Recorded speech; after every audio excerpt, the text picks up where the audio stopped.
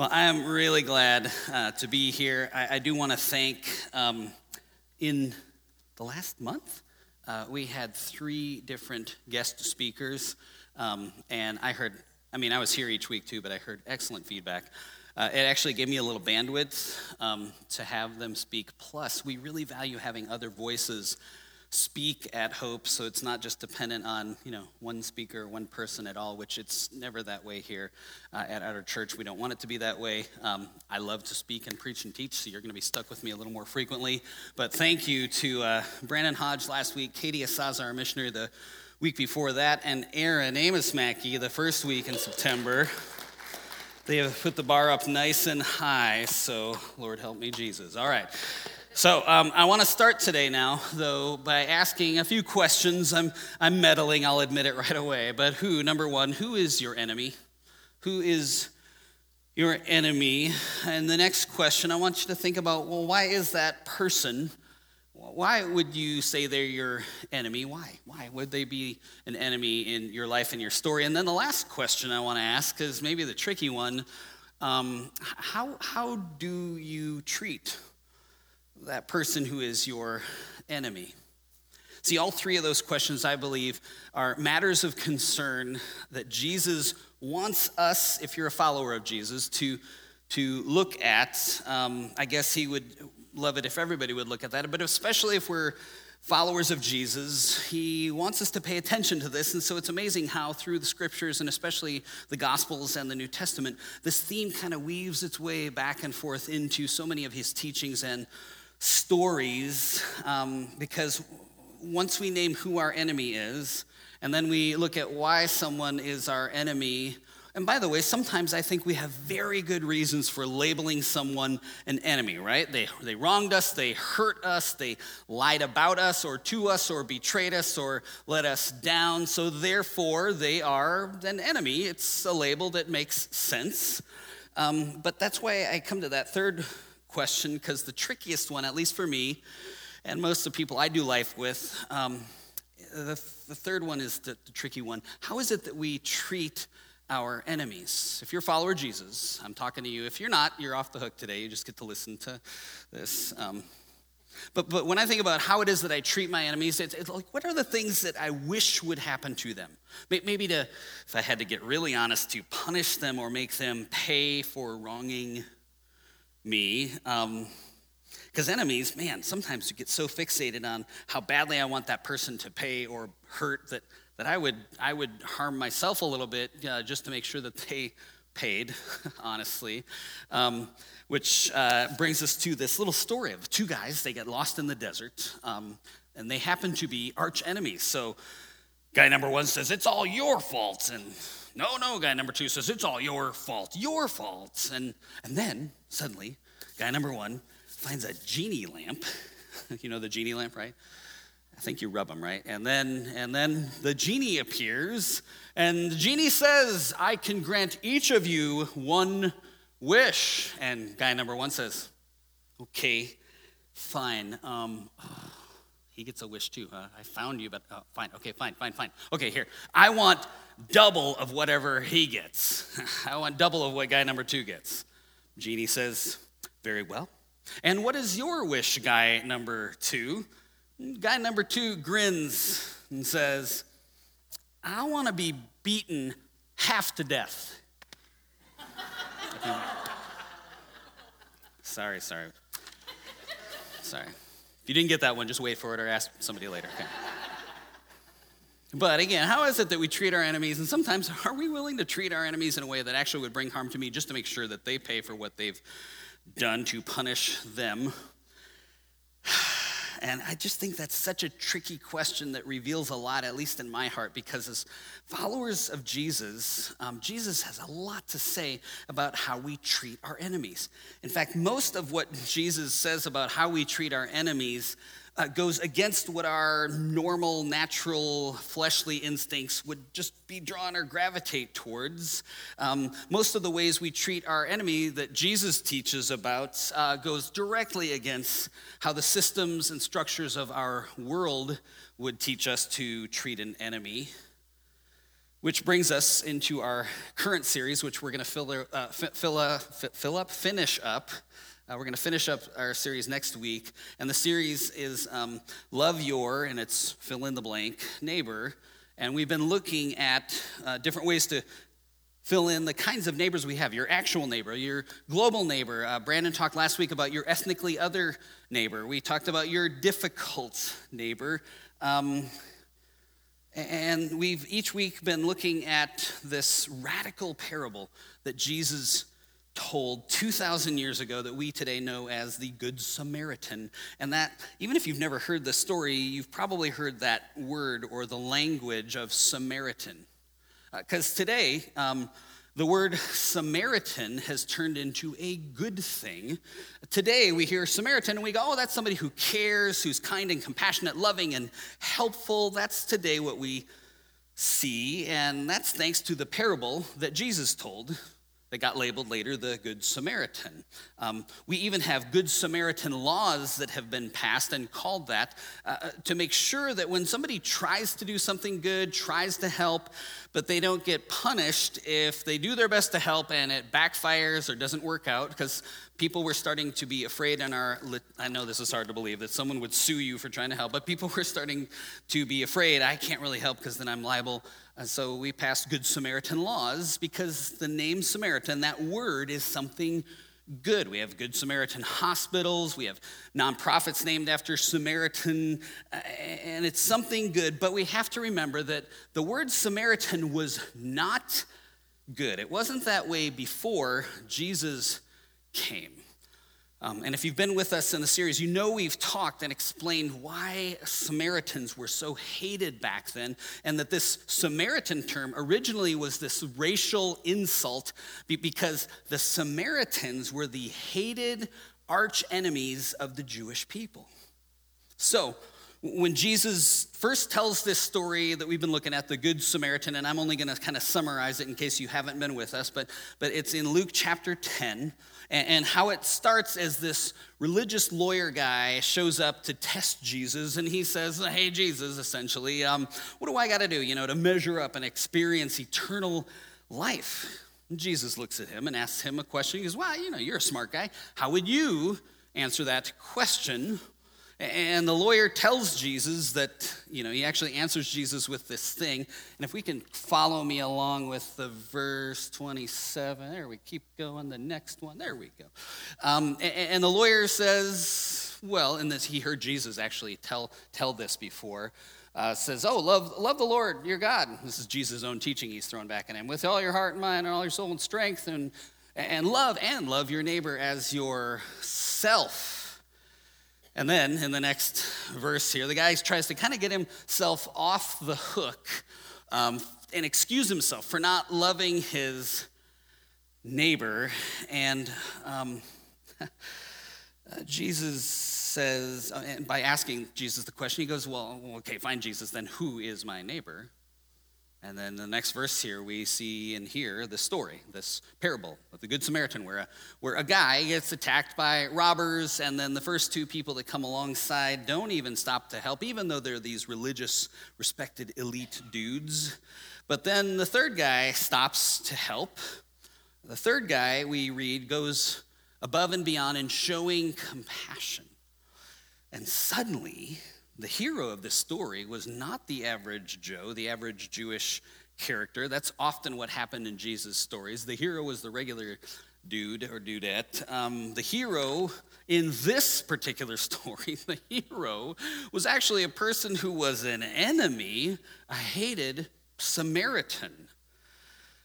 And then, think about this, that hated Samaritan in verse 36 and 37, that hated Samaritan gets held up, not as a despised person for people to look down on, but as a hero to emulate, held up as a role model. And Jesus says, go and do likewise.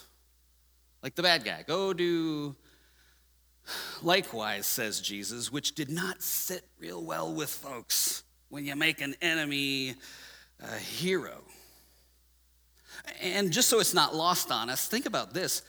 it was probably as shocking or more shocking. Like if you imagine being the people Jesus is first telling this story to 2,000 years ago, it's very shocking in their moment that Jesus stretches that definition of neighbor, the neighbor that you're supposed to love, from just the people like us. That's our neighbors. It even says so, kind of, maybe, sort of, in Leviticus.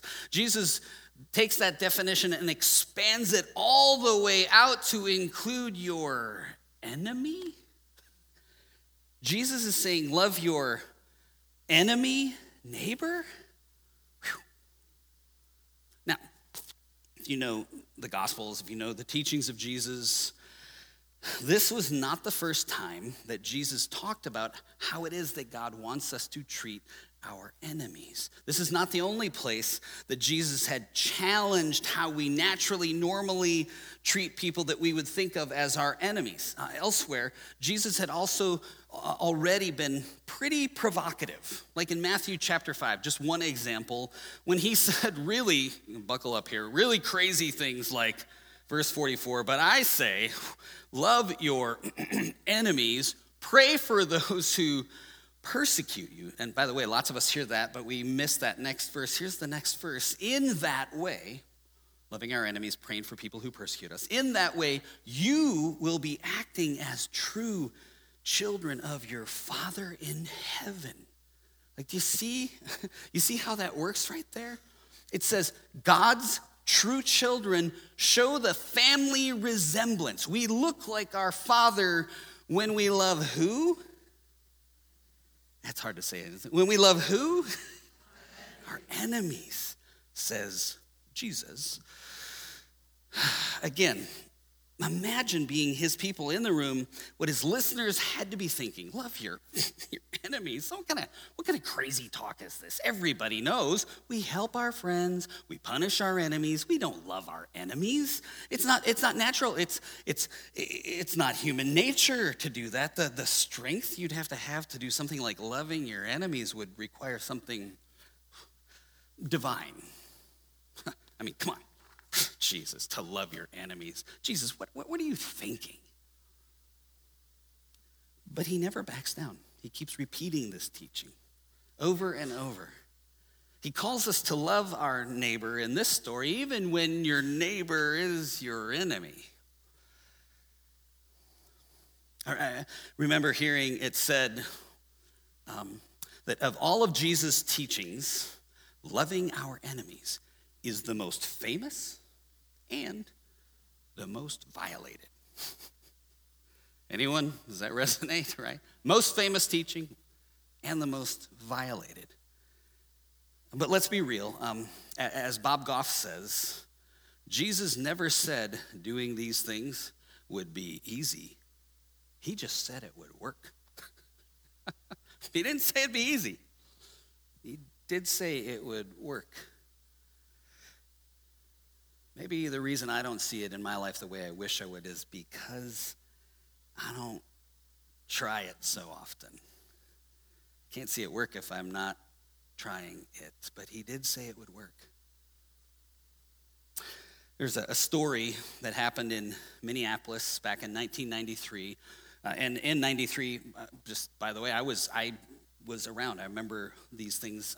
I was back then in Bible college, and to pay the bills, I drove taxi cab, lots of late nights. I would come across roads and neighborhoods kind of blocked off, and especially some of the tougher neighborhoods, if somebody had, there'd been some kind of crime committed or somebody had been killed, and so the police lights are kind of cordoning everything off. And Minneapolis, especially in those days, had just all these dangerous areas, and there were so many murders that our fair, lovely city of the nice people of Minneapolis got nicknamed Murderapolis.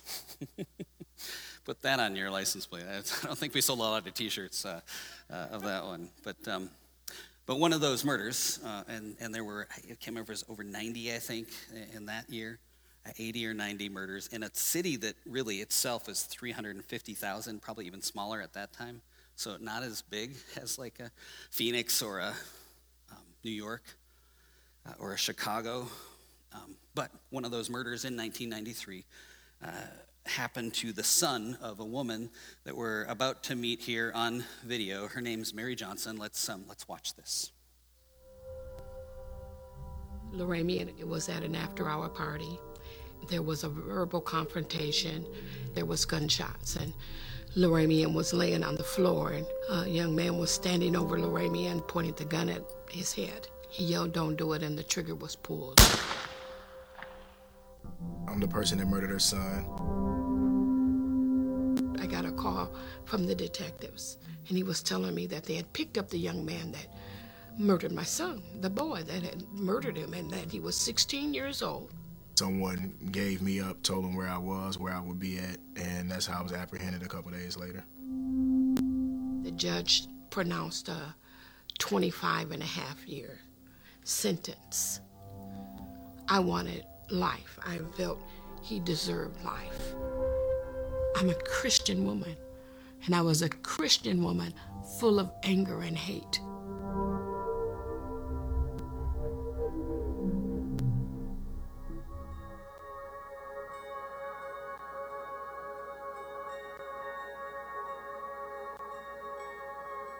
She reached out to me for a project called Restorative Justice. I decided to take responsibility for my actions, let her know what happened, why it happened, and, to try to help her get closure. I'm not going to visit that 16-year-old boy. He is a man now. And we'll come back to their story in a bit, but just right there, Mary, this mom whose son was murdered, just noticed she had said, I'm a Christian woman, but she noticed I'm full of anger and hate, which she knew was not how she wanted to live. And she knew as a follower of Jesus how Jesus, what he said about how we were to treat our enemies, which finally, and it took time, 12 years, caused her to go and face her enemy to see if she could be free of that hate. It's almost like she knew, and she did know, she actually trusted that Jesus never said loving our enemy would be easy. He just said it would work. And after 12 years, she took that next step towards trusting what Jesus said. Kind of takes some of the excuses away from me for some of the people that I make reasons for not talking to, enemies that we're just going to keep over there when I see courage like this. And listen, I know, like when you're just reading through scripture, like it sounds like a sign on the wall, and Jesus says something outlandish like loving our enemies. It can sound trite, it can sound like a cliche. The problem is when we realize, when we claim to follow Jesus and then realize that we have to apply his teachings to an actual enemy, that's where it gets tricky, doesn't it?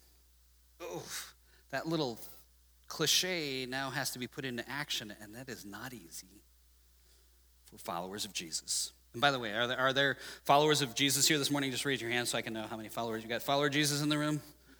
Okay, we had an elder in the other service that was not, so we're concerned about that. But this, just kidding. So, specifically followers of Jesus, here's the question: who is your enemy? Who's your enemy? And some of us, bang, we can just be honest enough to name those enemies right away, which is a good start. But I've been around people for a while, and I know myself. So I imagine, not in our church, of course, but, in other churches, that some Christians might be good at, lying to themselves and saying that we have no enemies, right? Read a story about a pastor who was preaching on this very thing, loving your enemies, and at the end of the sermon, the pastor just asked everyone, all right, so will you now go out into your world, and will you love your enemies this week? If you will, just everyone raise your hand, and everybody was inspired. They all raised their hand in the room, except for one hand, and it was a little old lady in the front row, which tells you it wasn't our church, because our little old ladies never sit in the front row. I should not have said that, right? But He sees her. He asks the woman, hey, why can't you love your enemies? And the little old lady said, because, Pastor, I can honestly say that I have no enemies. The pastor says, wow, that's amazing. Can I ask how old you are? And she said, I'm 96. Pastor said, 96 years old and no enemies. That's an incredible example. What devotion to Christ. Oh, it's amazing. Could you just tell us, all of us, how is it that you have no enemies? And the little old lady yelled out, I outlived them, and every single one of those blanket are dead finally.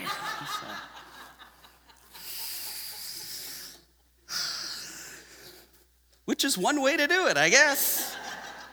Yeah. See, the truth is all of us have people in our life who are difficult to love, and it doesn't take long for a difficult neighbor to become an enemy neighbor to then just become a flat-out enemy. In fact, when I was working on this message a few days ago, I kind of got stuck, wasn't sure which direction to go. I had all this, what should I do next on this? And in that moment, actually, felt like the Holy Spirit kind of nudged me to stop and to journal on those three questions that we started us with. Doug, who is your enemy?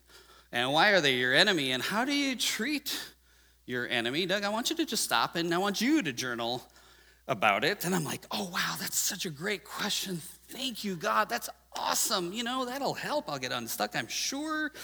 And I got a phone call, and I got off doing something else, and I looked at my watch. I'm like, oh my gosh, I have to get to the office, and I took off. Didn't do it at all. And I didn't do that day. I didn't do it the next day or the next day. And when I was stuck, surprise, yesterday, still trying to figure some stuff out, I remembered the invitation, and I finally did that. And here's just part of what I wrote and some of what I wrote in my journal. I wrote, like many good Christians, I might hear Jesus' call to love your enemies, followed by the question, Doug, who is your enemy? And instantly reply with, the good Christian answer, which is what, me? I don't have any enemies, right? Good Christians know we can't call ourselves followers of Jesus and treat people like enemies, and I have no enemies, which, by the way, that might be true for, some of you older, wiser, mature saints in the room. Although I have found often that some of those wiser folks are far too wise to claim that they have no struggle when it comes to dealing with enemies in your life. But maybe for a couple of you, it's true that you have no enemies. But for the rest of us, especially me, when we get honest, we have to admit that whether we would label someone our enemy or not, there are still people who fit the bill and we treat that way. So back to my journaling here. I wrote, for me, too often my behavior and attitudes towards others expose who I treat as an enemy, even if I wouldn't call them an enemy. And it ranges from those who have deeply hurt and wronged me, and there are some of those, and those jump up pretty quick. Oh yeah, I treat them like enemies. Too honestly and sadly, I sometimes realize that I even treat as enemies those who oppose me, disagree with me. Maybe they're just irritating, or they want to argue or complain about things that don't really matter. And when I take a closer look, even at those minor things, in my irritations, I have to confess that I treat them as an opponent to be marginalized, ignored, discredited, minimized. And in short, my actions and my attitudes, even if I wouldn't label them enemy, betray that I see and treat them as an enemy.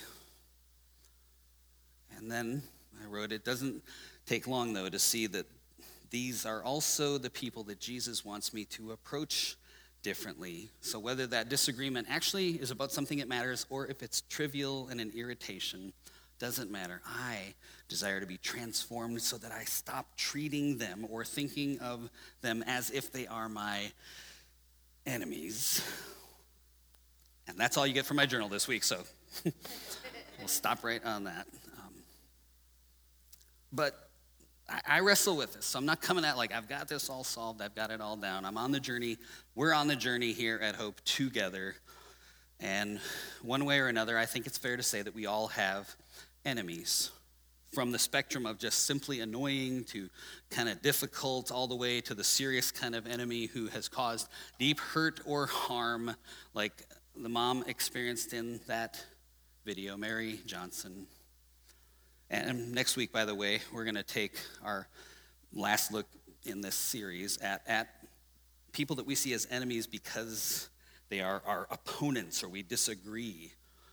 But I wanted to hone the rest of our time this morning, the little bit that we have here, and look at this enemy, the people who have harmed and hurt us, right? Those over here on the very harmful side who actually kind of owe us, or we would like to get payback at some sort of revenge, because you don't have to live too long before you encounter an enemy like that in your journey. It's common to all these people, right? Think of it. And you probably maybe even have somebody popping up in your mind, the person that you want to get back at, to get even.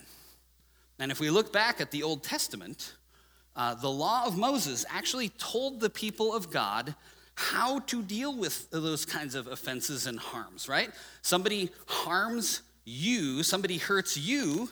I kind of like this verse. Some people would make it their favorite verse or even their life verse. The law says, an eye for an eye and a tooth for a tooth, right? Actually, we're going to read the whole verse because many of you have heard that before, right? It comes from Exodus 21. We'll start in verse 23, although the whole chapter is quite a doozy. The punishment must match the injury, a life for a life, an eye for an eye. Tooth for a tooth, a hand for a hand, a foot for a foot, a burn for a burn, a wound for a wound, a bruise for a bruise. But let's back up and get the context. Again, this is 1,500 years before Jesus comes and teaches something different that some of you are going, wait a minute, right? We'll get there. But when this came on the scene 1,500 years before Jesus in that ancient culture, this was actually an improvement. So in the days before this was given in the law of Moses, in what we call the Old Testament, back then in the ancient world, here's how it worked. People would go, hey, listen, I lost my eye because of you. Well, then I'm going to take both of your eyes, because I don't get even. I get, anyone? Ahead. I get ahead. Am I the only one that had that motto in high school, right? I don't get even. I get ahead. I really did. We did have that motto in high school when it came to pranks, which is a pretty good motto, I think, for pranks, right? Like, you want to TP toilet paper my house or one of my close friends' house? Fine. Then if you do that, just know we will get ahead. We're going to hit your house with 200 rolls of toilet paper. And then when they dared to try to do it back to us again, we upped it, we doubled it again. This time we actually found a toilet, have no idea where we got it, and we put it, boom, right in their yard. Not just toilet paper, but the toilet too, with some interesting decorations, right? We were gonna get ahead, or somebody stole some election signs. They thought it'd be a real funny prank to kind of put them in our yard, knowing that our family and especially my parents, were not in favor of those candidates that were in there. And they had a few signs. They thought it was a funny prank. So we, of course, going to get ahead. We stole, and I'm underestimating, 50, statute of limitations. Okay, I'm good. We stole 50 election signs and just put it in their yard, because I don't get even. I get ahead. That's how it worked. Which is, I still think a pretty good idea for pranks. Anyone with me on that? Anybody? No? See, don't prank me. Okay, there we go. It's But it's kind of along the lines of this back in ancient days. Somebody gets wronged. It's similar, right? We're going to up the ante, right? We're going to teach people a lesson. I don't get even. I get ahead. You hurt me. I'm going to hurt you worse just to teach you. Don't ever try to hurt me again, right? If I lose a finger, you better believe that I'm going to take your hand, and that kind of escalation would go back and forth. You're going to take my hand. Well, fine, then to get back at you, I'm taking your arm. Oh, you're taking my arm? Finally, I'm going to cut off both of your arms, and just escalates. In fact, it's kind of the way, not even kind of, it is the way that some politicians here in the USA and around the world operate today. And actually what's sad is that it looks like it works and people cave into it, the bully gets their way.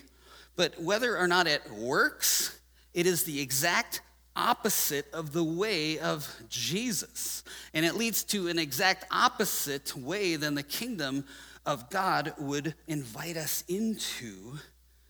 See, that's the cultures of the ancient world, and it still exists in our world. Well, I don't get even, I get ahead. So when we finally arrive here at Exodus 21, when this is now brought as the new standard, the new law to say, for Moses to say, an eye for an eye and a tooth for a tooth is acceptable, that's why this was an improvement. It was progress, because back then, getting even was justice, and people thought, well, that's still not going to work, right? What, only an eye for an eye? That's ridiculous. That's unreasonably soft. But hey, listen, this was an improvement on their escalating culture. So then, again now, from here, go 1,500-ish years toward Jesus' arrival, and Jesus comes and brings fulfillment to the law. He brings clarity to the heart behind the law, right when he says, and this statement I'm about to read is right before he says this crazy love your enemies things. Jesus says in verse 38 of Matthew 5, you have heard it said, an eye for an eye and a tooth for a tooth. Well, they were like, oh yeah, we've heard that. But I tell you, says Jesus, do not resist an evil person. If anyone slaps you on the right cheek, turn to them the other cheek also. Now, for today's purposes, we won't go into how, this does not mean we're passive. This does not mean we just let people abuse us. We don't have time to go into that today. But for today's purpose, we just, at its face, Jesus is saying, hey guys, listen, no, getting even, eye for an eye, it's not going to give us the kind of world that I offer in the story that I've come to bring about here on earth. Because we all know if everybody keeps doing an eye for an eye, it's not going to be long before the whole world is walking around blind. And when Jesus invites us to follow him, he knows that when God's people do follow him and we do trust that the way of Jesus is our world's only way to effectively counter evil and hatred, and that what it needs to look like is more like this, turning the other cheek, yes, it means that. But then Jesus says, hear what I'm calling you to. I want my people to live this way, to love your enemy, to pray for those who persecute you. Blew their minds. And if we're honest, it blows our mind too. If we really grapple with this, it is mind-blowing. See, Jesus is announcing a new way, a new kingdom, his way, his rule, his reign. And if we want to follow Jesus, we don't get to get ahead anymore. You don't get to get even either. We, friends, have to begin to believe and trust that the only thing that will bring about the change needed in our broken world is not politics and political parties and all of that stuff that we have so easily identified ourselves with, rather than the way of Jesus, or tried to make Jesus look like the way that we're choosing here. No. The only thing that's going to bring about the change needed in our broken world and the change needed in our broken hearts is this radical way of the kingdom of God. And in the way of the kingdom of God, if we're actually following Jesus, we're not supposed to just tolerate our enemies. We're not called to just accept or put up with our enemies. Jesus calls us to do the impossible, to love our enemies, which is impossible indeed, except for two things. One, Jesus is going to demonstrate what it means to love your enemies by laying down his life for his enemies when he goes to the cross. So he's going to demonstrate it. And two, he's going to put his Holy Spirit within his followers so that we can do what he commands. Suddenly, with those two things, this impossible teaching of Jesus to love our enemies, it's not impossible because all things are possible since he is within us. So if you are a Christian, if you are a follower of Jesus, It's actually already in your new nature in Christ. It's already in you. The truest thing about you, if you're a follower of Jesus, is not that, revenge thing that we all struggle with. The truest thing about you is not that scheming, plotting, get even or get ahead mindset that has permeated the whole human race. No. The truest reflection of Christ in you is that he will enable you to do the impossible, to love your enemies. Wonder what would happen if we all tried it. Let's go back to the story of Mary Johnson, the mom whose son was murdered. Just check out the video again here. Thank you, Lord. In a small apartment building in North Minneapolis, a 59-year-old teacher's aide sings praise to God for no seemingly apparent reason. Indeed, if anyone was to have issues with the Lord, it would be Mary Johnson. For all you've done for me. He never had a chance. In February 1993, Mary's son, Loramian Byrd, was shot to death during an argument at a party. He was 20 and Mary's only child. My son was gone. The killer was a 16-year-old kid named O'Shea Israel. I wanted justice. He was an animal. He deserved to be caged. And he was. Tried as an adult and sentenced to 25 and a half years, O'Shea served 17 before being recently released. He now lives back in the old neighborhood, close to Mary. This close. He lives next door. Next door. How a convicted murderer ended up living a door jam away from his victim's mother is a story not of horrible misfortune, as you might expect, but of remarkable mercy.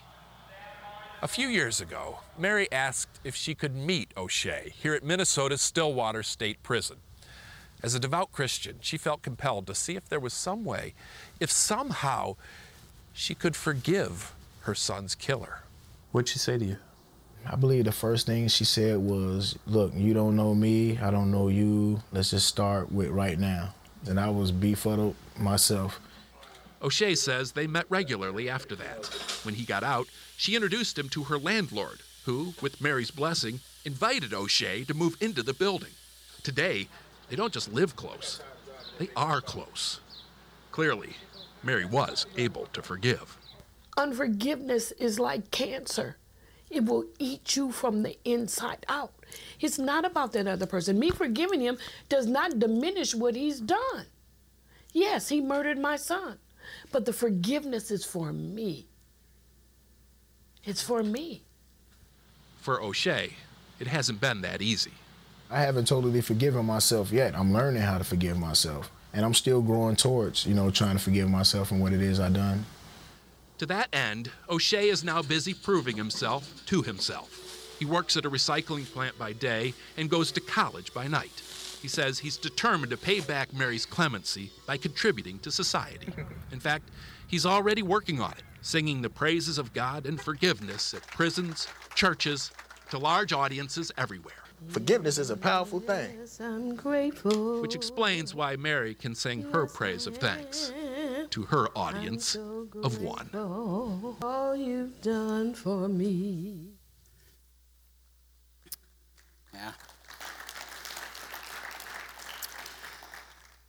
There's the power of a disciple, a follower of Jesus who trusts in what he says, puts it into action, and the story that results. In fact, that was 2011, soon after he had gotten out, and these two have continued to speak together, to do ministry together, and eventually they were in rental situations, so they don't actually live next to each other right now, but just a couple of years ago, Mary got remarried, and she says of O'Shea, he's a son to me. In fact, she had him walk her down the aisle.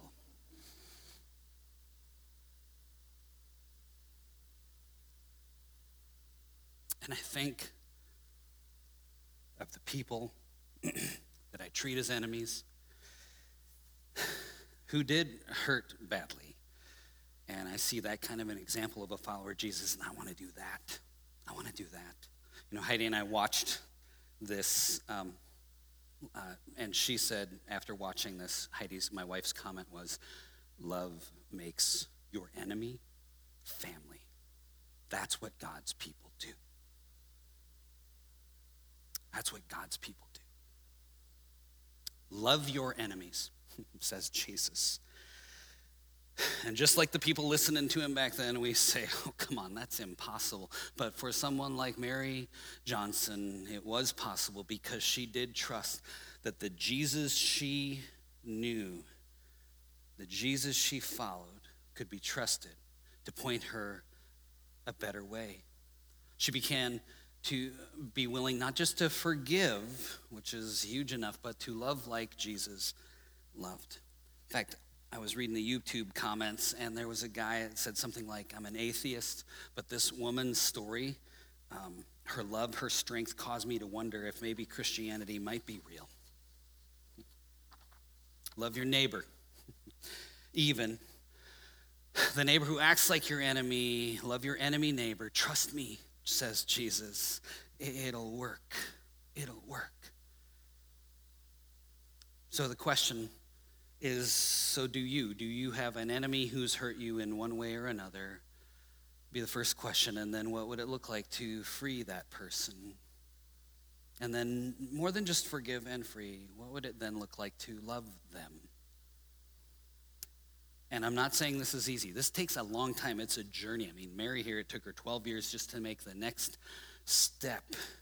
And I'm not saying, by the way, that people who violate your boundaries or abuse you are supposed to be able to continue abusing you. I'm not talking about that at all. Jesus never commanded us to pretend to trust someone who's untrustworthy. But too many times when we realize that, okay, it's okay to draw boundaries, we neglect this one important part that Jesus still calls us to love. Like, I'm called to love the repentant person who hurt me, like O'Shea was repentant there. I'm called to love that repentant person, but I'm also called to love the unrepentant person who hurt me. So who's that person who wronged you, offended you, maybe even slandered you, harmed you, hurt you? I quickly have people that come to mind, would-be enemies who lied about me, slandered me, caused me harm with people that were close to me and important to me. And I still ask myself, as soon as those faces or names come to mind, we get to ask, what's it look like to demonstrate love to my enemy? Not just to forgive, even though that's a process and needs to happen and takes a while, but to take Jesus seriously, take him at his word, and then to love. See, it's difficult, isn't it? But apparently it's not impossible. See, it's what Jesus enables us to do as his followers. The Father heart of God inside of us that he's placed in us allows us to display this unimaginable beauty of forgiving in a way that brings change to our broken hearts, but to our broken world. And it comes no other way but through that kind of love. Can you imagine what our world will look like, how our world will change when the world sees us, followers of Jesus, instead of reacting and demanding our rights, followers of Jesus who choose to love and forgive? Again, this powerful story just that we've looked at of Mary and O'Shea, there's this beautiful reality of what it means to follow Jesus and trust he knows what he's talking about, that there is a way to freedom and wholeness for all of us. And it is possible because a long time ago, there was a man who said and taught and demonstrated, love your neighbor and love your enemy. And an enemy could now become a neighbor, and a neighbor could become family. And when that happens, the cycles of hurt and harm and revenge get broken, and our world gets changed. It's what God's people do. This is family. That's what we do. And our world, And ourselves will change the more we trust this teaching of Jesus. And remember, though, as we move into this, remember, Jesus never said doing these things would be easy. He just said it would work.